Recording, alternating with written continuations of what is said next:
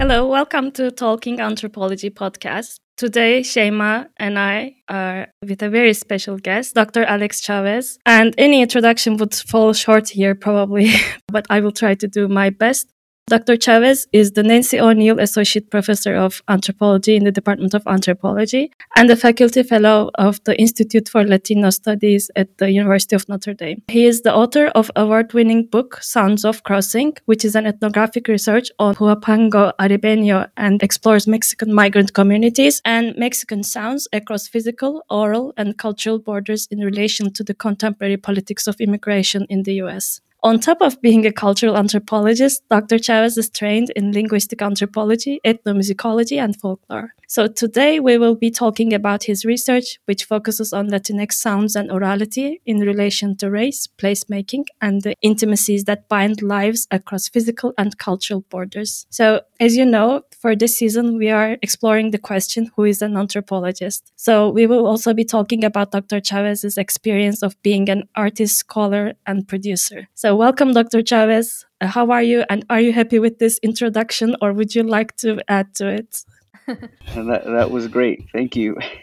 Thanks for the invitation to have this conversation, and just interested and looking forward to your questions. Yeah, thank you so much. Yeah, can you first of all tell us a little bit about maybe your first research and how you crossed paths with anthropology?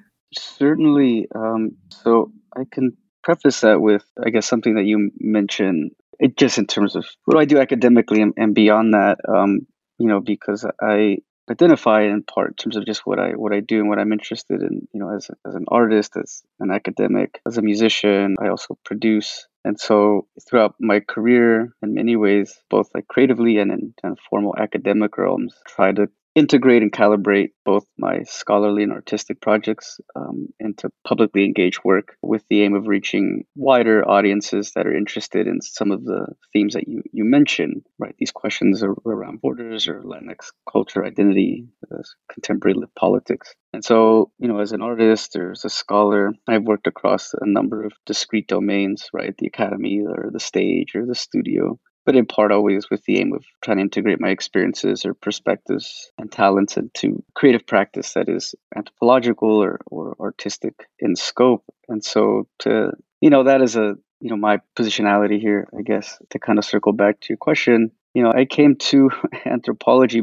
I think, in a way that it was animated by a research project that sort of I found myself kind of being engaged in. But that research project, which was the topic of my dissertation, which that's what I sourced for the book Sounds of Crossing. While that became sort of formal academic research, I came at that as an anthropologist in some ways, as a practitioner. And I talk about this in the book that, as a musician, as someone interested by virtue of my own sort of background and assumed musical heritage, I met and encountered and then found myself, engaging in music making with this community of practice of Huapango Ribeño in Central Texas. And so I was an undergraduate at University of Texas at Austin. And, I found myself, as a student of music and wanting to learn and already being interested in several of these adjacent kind of musical styles to Huapango. Playing music. And then out of that grew or emerged questions that I had just generally as, someone who at that point as an undergrad, I had this sense of wanting to go to graduate school, but not being quite sure like what I wanted to do or study. And the questions that emerged for me, were really animated by the fact that, largely the community of practice, the people that were part of this kind of context of music and music making were largely migrants or undocumented migrants. And so being interested in issues around migration and borders and race just generally, I sort of put these two things together where, how does expressive culture, music in particular, and even more broadly sound or orality participate in and how these particular migrants gave meaning to their own migration. And it involves all these broader questions. And so just being interested in that, I remember reaching out to, at that point, two individuals who became part of my dissertation committee, Richard Flores, who became my chair, and then Jose Limon, and sort of asking them like, well, so I'm playing, and they know I play music and all the rest of it, but, so saying like, well, I'm engaged with these musicians and their communities, and all these questions are kind of emerging for me. And I already had a sense because of their work, both Jose Limon and Richard Flores, who were anthropologists slash folklorists who, largely focus their ethnographic renderings on expressive culture. But I remember asking them like, well, I find myself in this situation as an artist. Could I study this? And they're like, yes, of course. And I was like, okay, well, how or what, like what? And they're like, anthropology. So I was like, all right, well, sign me up. So then what ended up happening is then applied to graduate school, multiple places, but and kind of unconventionally, like I decided to stay at the University of Texas at Austin. And there are many reasons for that, but primarily is because of the really robust sort of intellectual kind of tradition there at Texas, where you have this integrative approach to expressive culture that draws upon what? Well, clearly anthropology, but more specifically linguistic anthropology, but also these schools of thought and sort of academic practice where you had this integration and emergence of ethnography of speaking, performance-centered approaches to ethnographic practice. But then also adjacent to that was this robust sort of tradition in folklore and ethnomusicology, and no less what we would call a borderlands anthropology. So yeah, it just made sense to stay there, to get that kind of training. And so that's how I sort of landed in anthropology, right? And so it was by virtue of being an artist that engaged in and with communities that then these questions emerged that I was compelled to want to explore, and having mentors who were like, well, yeah, just study anthropology. All right, well, I'll do that. Did you have any prior exposure to anthropology, taking a class or, reading a book, I something like that? Yeah, I did. So, as an undergraduate, I double majored in at Texas, what they call government, which is political science, and Mexican American studies. And so Mexican American studies, my focus largely was what they had a couple of tracks there. One of them was the sort of cultural studies approach. And so there definitely was exposed to, this larger sense of the tradition of cultural studies as a kind of theoretical disposition, which has, kind of its own sort of history, first wave, when you think of the kind of work of Raymond Williams and all those folks, and include this sort of Birmingham school tradition, right? So I had that sense of theoretical approaches to expressive culture, but then there was a lot of anthropology too, in particular, as I mentioned, this kind of robust tradition of a borderlands anthropological approach coming out of the University of Texas. So ethnography as a kind of a centerpiece of that. So I had a sense of that. And then also, just prior to going to graduate school, I did take an orientations course, which is for undergrads, but it was largely in sort of social theory and in anthropology. And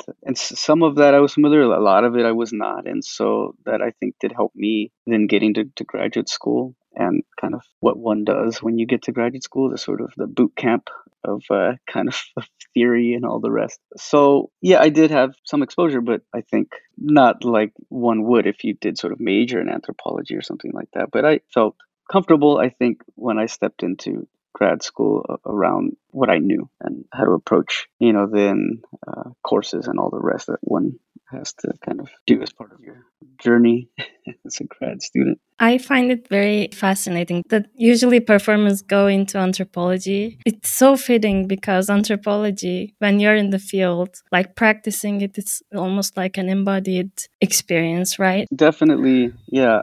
I mean, in some ways, I do talk about this in the book to an extent, but it's something that I definitely see as part of my practice and kind of engagement here. And this is that, there are different sort of loci of sort of knowledge production. And to me, the sort of space of performance is one of those, right? So, and it's one in which, again, to go back to this sort of these approaches in some ways that are sort of emergent from folkloristics or kind of performance-centered approaches is that, unfortunately, oftentimes, when we think and approach ethnography, the interview is the sort of the methodological kind of practice that we kind of rely on most, for better or for worse. But I think oftentimes that context can impede us from becoming sort of engaged or conversant in people's own kinds of genres of communication. And those are varied, right? Sometimes they take on the form performance. And it also can sort of set up certain kinds of expectations around the kind of the interview process and what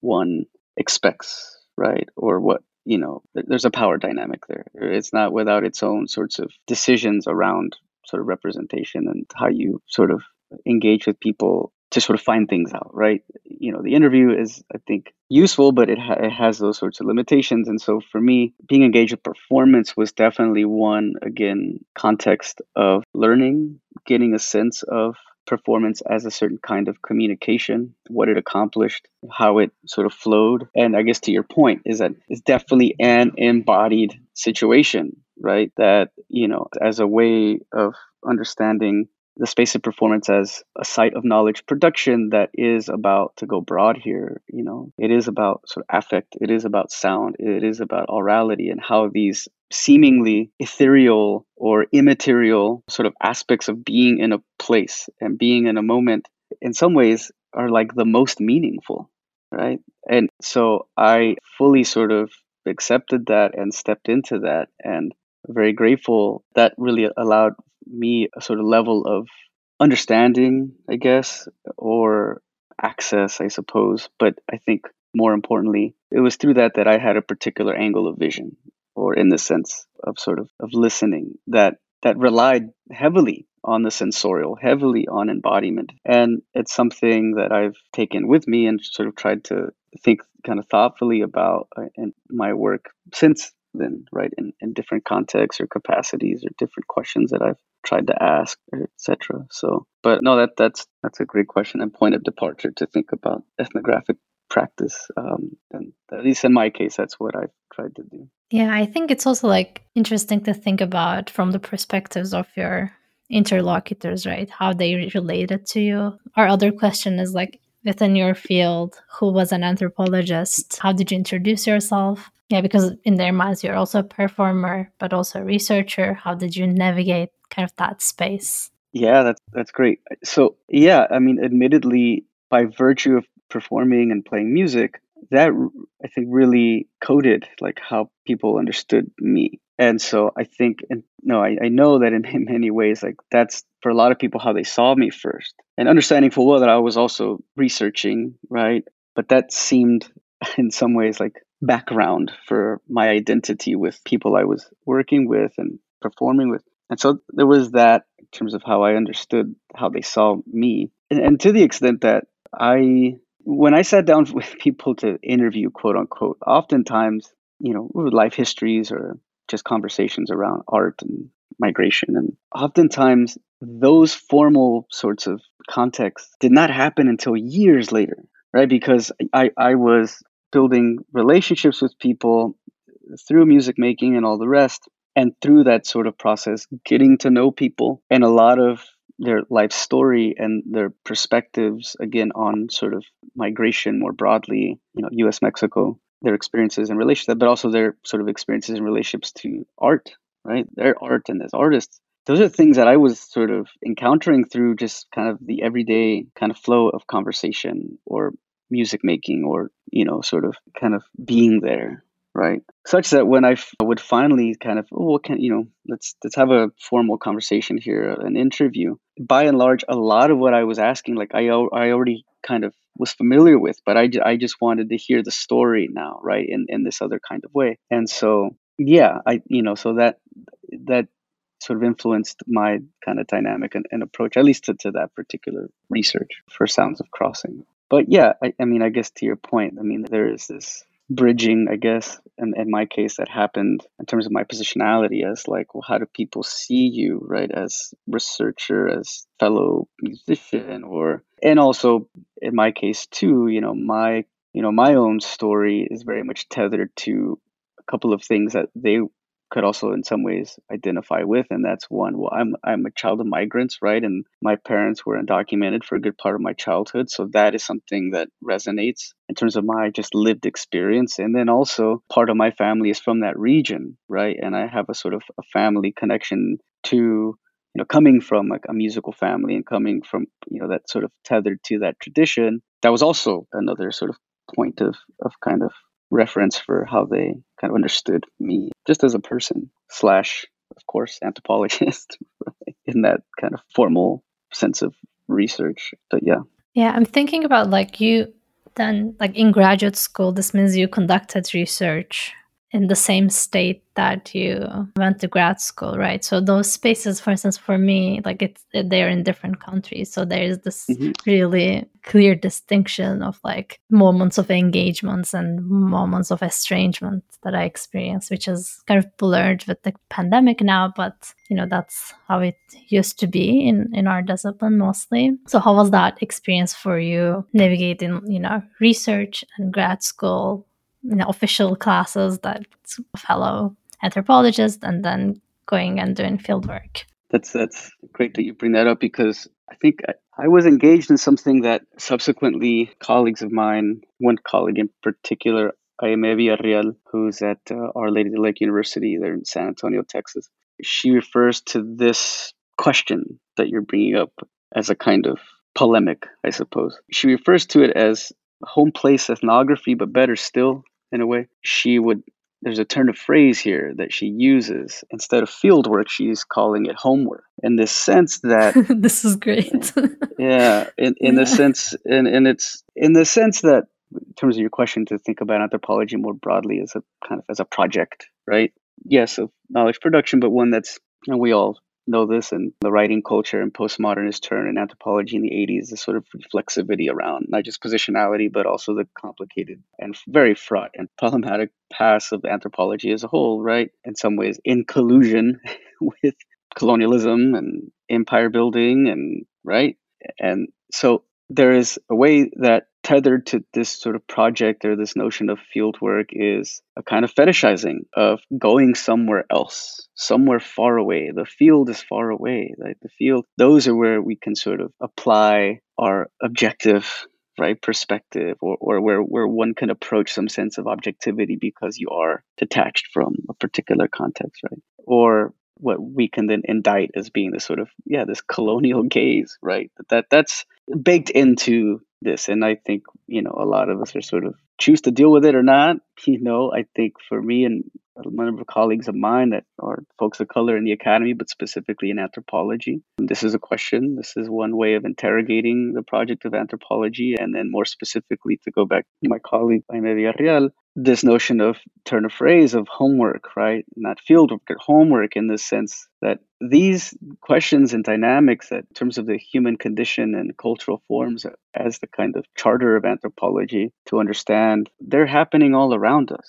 So at home, right? And that home can be very fraught, and home can be multiple places, and home is not an easy sort of category of analysis either. But the fact is that the context in which you're embedded in. So to your question, right, when I was in graduate school and, living alongside in many ways with my interlocutors, the people I was doing work with, and sort of playing music with them, and sort of getting to know them over the years, that was my context. And I frankly didn't see anything fraught about that personally. To me, it just was this is where I was and what I was doing. But in some ways, I'm realizing through the process of kind of reflecting on that whole sort of moment of my life and situation, and now through conversation and dialogue with a number of other colleagues, anthropologists, ethnographers, that, this notion of homework, of the sort of critical reflexivity around how all these dynamics and questions that we would otherwise fetishize as being somewhere else, like, no, that we're there, we're in them. And whether we're thinking about race or migration or borders or gender or class, sexuality, all these sort of categories of sort of lived experience, right, that sort of are the slices of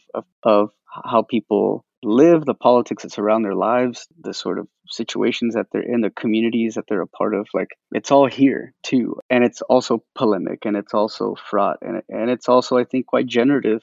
And that's, I think, something that I subsequently sort of reflected on, that, like, yeah, it definitely made sense that I didn't necessarily think that there was an issue with kind of how I was sort of both going to school and doing research in kind of the same place, right? That it just felt fine to me from the beginning, but I understand subsequently, like why, and the politics around that. And I mentioned my colleague Villarreal because actually, and I can talk about this a little bit more later, but she has this wonderful chapter in this edited volume.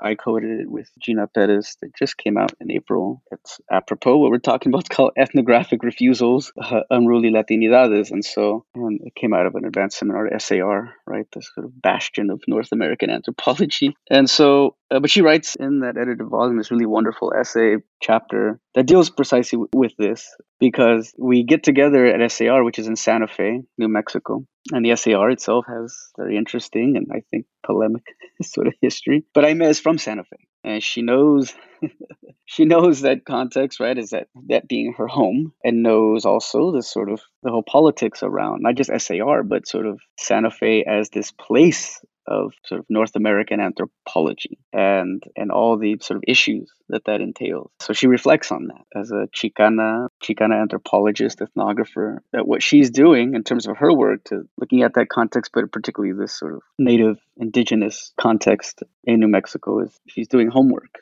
is what she's doing. As you said, it's like far away is fetishized. It's also almost academically, aesthetically more pleasing to go far away and, I don't know, have funds. And having talked about grad school, I would like to ask you about if you have a writing routine, or did you have a writing routine during your grad school? We will also gonna, like, in relation to that, maybe I should just go ahead and ask, do you have like a talking anthropology routine that you think is contributing to your work? You know, writing is very much about finished work or like drafts for yourself. In this podcast, we are fans of unfinished works and more of like talking half-baked anthropology, sort of displaying the process of doing anthropology. And then, you know, highlighting the lack of maybe interaction between anthropologists in a more non-written way. Okay, yeah. So that's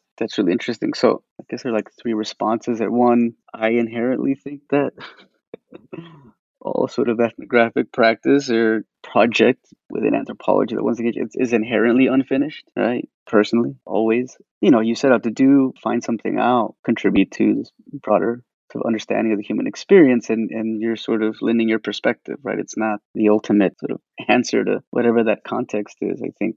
And if you're lucky, you can walk away generating further questions. So that's how I think about it, in terms of just this question of the unfinished. I think writing wise, yeah, I don't know if I have like some set routine in terms of like formal academic writing, you know, whether I was in grad school or even as I continue to do now. I think that this constant sense of like there's always something else to be done, and or that it's always a challenge, I think is always there. You know, I can't say that writing to me comes any easier now than it did when I was in graduate school. No, I encountered the same challenges and the same frustrations, and yeah. But you know, I feel like if anything, that one of the things that animates me, apart from just clearly like anybody, right, you're passionate, hopefully passionate about the work that you're doing, right, and you want to explore questions, etc. One of the things that animates me is I like reading other people just as a way of, one, as a point of reference, but also because it might inform my thinking. But then also, you know, sometimes I'm inspired by the way other people write, and so part of me wants to aspire also to sort of write similarly, I suppose. So that's one thing I think that animates me in my process, I suppose. But to your kind of final point here about talking anthropology, or I guess the other forms that, right, anthropological quote unquote knowledge can take, I do think that there is this kind of epistemic imperialism that is within academia more broadly, but it's anthropology for our purposes, that is this sort of scriptocentric, right? It's this sort of, it's the written text. That's the ultimate form of. But I'm a believer that privileging that form, I think, necessarily has the potential to erase existing forms of, let's say, performed knowledge production that's associated with other kinds of intellectual kinds of projects. And often those are sort of communities of practice that are marginalized. And so there's a question here of us potentially attempting to pivot from the context of Western epistemology, right? So for me, just as an example, that's how I think of like sound in my creative practice, for instance, right? So whether it is performing in a certain community of practice, let's say when I was doing the work around Wapango, or for me, as I was mentioning when we first started, these adjacent contexts, right? The stage or the studio. So I'll give you one very specific example, and in some ways this also addresses this question around a sort of ongoing work, I suppose. So when I published the book, I was fortunate that I invited to give sort of formal lectures on the book for a good number of years, like 3 years. I was giving talk here in the States, but also gave some internationally, and largely those were sort of formal lectures. But one iteration of, I guess, a presentation was something that was far more performance based, which meant that I would, yes, talk about the book, read some ethnographic passages in part, but then also perform. So music, my compositions in part that grew out of the moment when I was doing that research over years. And people seemed to respond to that really well. And so then I was kind of inspired to then I was like, well, let me do this, but as within the context of an ensemble. And so here in Chicago, I reached out to a number of friends, musicians, artists. Long story short, number of people I was able to put together to basically do that, but within the context of a larger ensemble. So and explore this idea of kind of ethnographic songwriting. And I was able to do that once here in Chicago. And then in the context of wanting to grow that project, I applied for some grants and luckily was able to receive support. But then COVID happened. And so the idea was largely to explore this in a live setting. Well, as you know, like no live performances were happening. But so I knew that eventually, after having been able to develop this in a live setting, that I would want to record an album or of sorts, right? And go into the studio and do it based on it. But that would have come after, again, exploring this live and doing that. Unfortunately, we couldn't do that. So the next sort of solution was like, okay, we'll go into the studio to sort of do this, but I wasn't really interested in just documented what we had done live because that wasn't the point, because that was just a one thing. The idea was to grow it. But in lieu of that, what I did was I reached out to a good friend of mine. His name is Quetzal Flores. He's based in Los Angeles. He's activist, musician, Grammy Award winning producer. I've known him for almost 2 decades and basically explained everything I just explained to you. And I was like, would you want to come and produce this record? Because not being able to grow it in a live setting, bringing someone in from the outside to help you reimagine things is the next best thing. And he was on board and we started making a record, which is pretty much done now. But to me, that is a pivot away from this sort of scriptocentric way of thinking through kind of anthropology or knowledge production, right? Because it's in some ways begging these questions of like, well, what forms should scholarship take, or what is the capacity of art in terms of entering into or addressing these broader questions, right? That we might sort of think about as like a particular kind of intellectual engagement, and or what should like live performance accomplish, right? And those are questions, and I don't have answers to them, but I know that, at least for me, that at least within the context of this project, which is called Sonorous Present, I mentioned that, but those are questions that I'm trying to address with this, what was ostensibly an album. And last thing I'll mention, like, in the context of it, like one of the things that we did just to think through songwriting and sound and all the rest, like one of the really fascinating things that we did at, again, Quetzal's suggestion, and again, him as producer, and this is, again, he's brilliant. This is one of the reasons why I wanted to work with him, is that he had this really amazing idea. He said before, one of the times that we got together actually in Los Angeles to work and kind of workshop things, he said, do you have, any field recordings that you would like are significant to you, or that? And I was like, yes, of course, I have too many. I spent years documenting performances and things like that. And he's like, okay, well, pick a number of them out. He's like, whatever you want, just let's. And so, yeah, I kind of curated this collection of like found sound and interviews and performance and etc.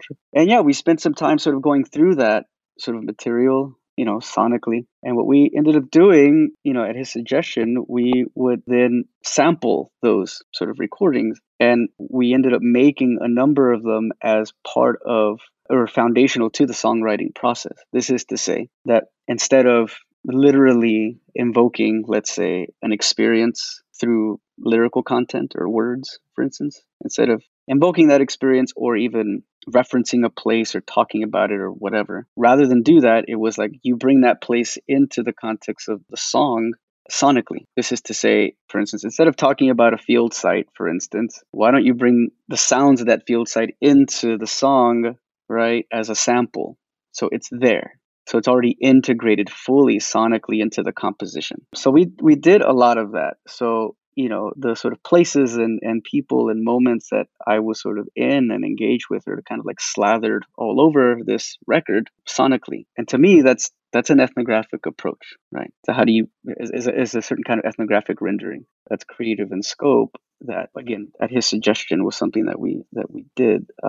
in terms of the production process here. But I think, just to conclude, I mean, that in some ways is an example, back to your question, around an anthropology or an ethnographic approach that's unfinished or that takes a different form beyond sort of writing, right? In some, in its formal sense, that at least for me, I'm attempting to do or engage with. Yeah, this is so inspiring. Thank you so much. It's also like interesting to think about when like the form of knowledge production changes, the implications for the collaboration, where like writing is oftentimes seen as like this more of a solitary practice. But yeah, it's fascinating to hear how it kind of shifted for you. Oh, definitely. Yeah, I think that's a really interesting point, right? The sort of the solitary sense of writing and experience, which also, I think, particularly in anthropology, is very much reflective of what Renato Rosaldo calls, in terms of, to return to one of your previous questions or comments around like field work, is that this sort of fetishizing of like the lone ethnographer. And so, but when you engage, at least, from my perspective, having engaged in this particular project, of producing a studio album, was incredibly collaborative. The creative process, the engineering process, the production aspect, the writing, all the I mean, a very just an open sort of dialogic exchange with everybody involved, which is a very different way of sort of working, right, than we often are accustomed to. Yeah, I was also thinking about the language. Usually, like anthropologists are translators, but what you mentioned about, instead of like quoting or like translating, actually people listening to the recordings, which were kind of field notes, I guess. Totally, Yeah. totally. And oftentimes we don't have an outlet for that, right? For how do you expose others to that experience, right? And often because we have field recordings or we have found sound that we sort of document, etc. And sometimes you wish people could just listen, right? And the sort of platforms or avenues for that aren't readily sort of. It's not where anthropology is right now, right? So, but yeah, it's fascinating. At least it has been sort of generative for me to engage in this, to be like, well, here's, instead of me talking about this place, here's what it sounds like, and interwoven with, sure, a composition or etc. I feel so jolly right now because I feel like you just elevated our premise of the show. Instead of not just answering about like talking anthropology, because to be honest, really what we are basically trying to do is just to have a platform to share that knowledge, like mispronouncing things like me and Shema, with our accents and everything, just not only like learn anthropology, but also like have a feeling of anthropological knowledge. So it was really inspiring. Thank you. No, I no, thank you. Having conversations like this are, one, I think, can be incredibly like generative and thought provoking in terms of just allowing for or motivating the kind of emergence of questions, right? But then also, I mean, to your point, as a platform, as another outlet, I think it's just good, like we should be talking more and more publicly in these sort of engaged, public facing kinds of conversations around work, sure, but just broader questions around, what we're all engaged in or trying to do as anthropologists or ethnographers, more specifically, in a way that's, I think, beyond, the sort of what we formally typically kind of witness, which are like panels or, at conferences, which have their place and are important. But to me, this is not that. This is something else, and I think it's equally as I think important. Yeah, we can now shift gears and to our last segment, what we call small talk. It's a speed round with more light-hearted questions, if you're ready. Okay. So our first question is, do you have any pet peeves specific to the academic spheres? Oh my Lord. I can. Short answer, yes. Now, if you want a specific one, you would say, going back to the conference setting, maybe when you're at a conference and like time limits, when people don't adhere to those, especially if you've been doing this for a long time, you should know how long, if you're reading a paper, how long that should be for 15 minutes or whatever, and when that doesn't happen, because it just stresses everybody out. Everybody's like, and that's not fun. That's a pet peeve for sure. Yeah, definitely. Do you believe in astrology? I do not, but I've learned what my sign is because people tell me, but I have no sense of astrology or really believe it. Sorry. Do you mind if you share your sign? Oh, apparently I'm a Capricorn, and I don't know really what that Okay. means. Oh, okay. That really explains your reaction to conference time limits, though. Oh, okay, got it. So, do you have any cherished object? Oh, yeah, for sure. I'd say some musical instruments that I've inherited over the years that are kind of like heirlooms, definitely. Yeah.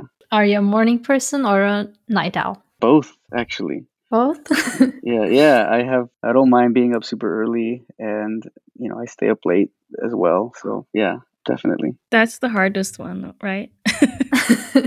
You never got that answer. Yeah. So, who would you be if you weren't an anthropologist or a musician? Oh my. That's a tough question. I don't know.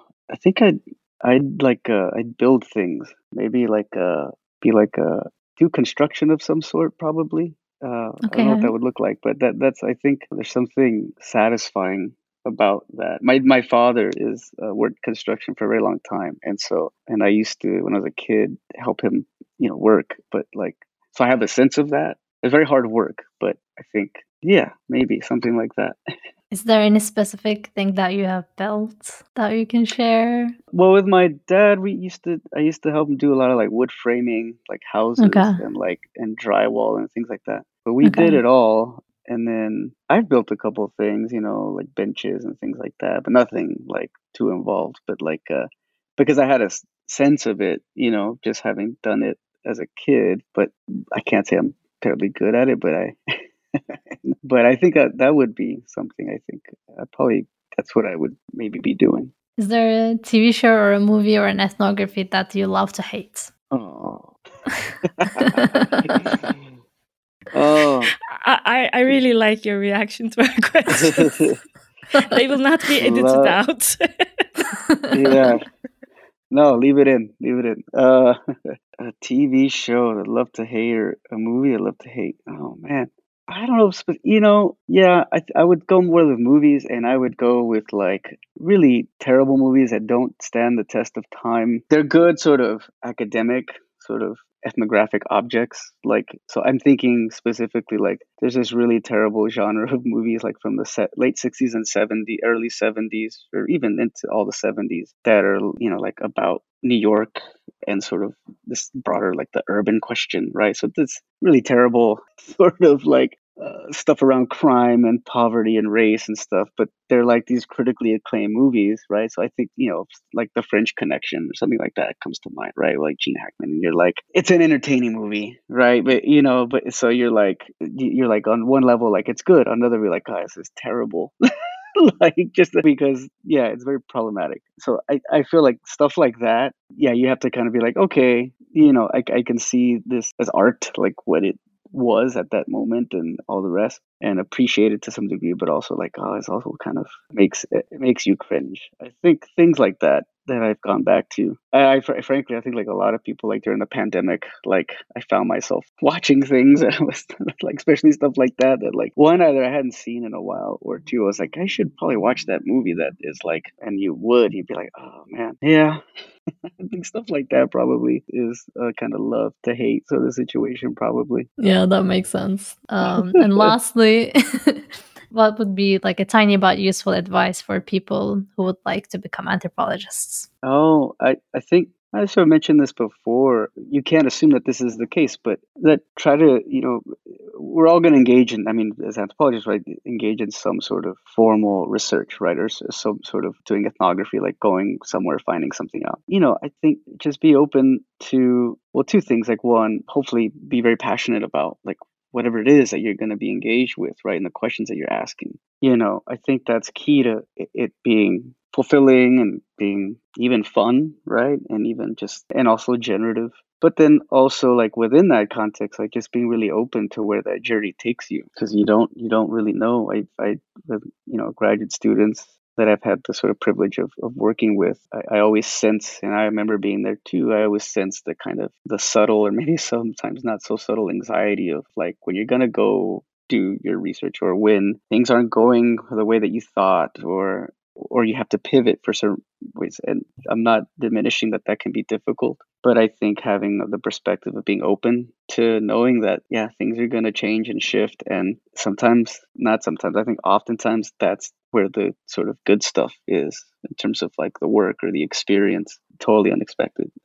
Sometimes can be the most sort of rewarding and the most sort of revealing and illuminating kind of experience for sure. I would say that. Yeah, that's great because especially for our cohort of students who kind of did fieldwork during the pandemic, that was necessary to be flexible and yeah. Definitely. Yeah. No, I think, yeah, I mean, I had students who that had to sort of adapt, adjust, pivot, etc. And yeah, that can be very hard. I understand that. But I also feel like Yeah. having a certain kind of approach or perspective to those challenges, I think could be helpful. Yeah. Well, thank you so much. This was great. Thank you for being so generous with your time. Oh, likewise. Thank you for the invitation and good luck with your continued conversations. Thank you very much, Dr. Chavez. It was a really inspiring thing. I am very sure we took a lot from it and our audience will really appreciate it. Thank you. Oh, thank you again.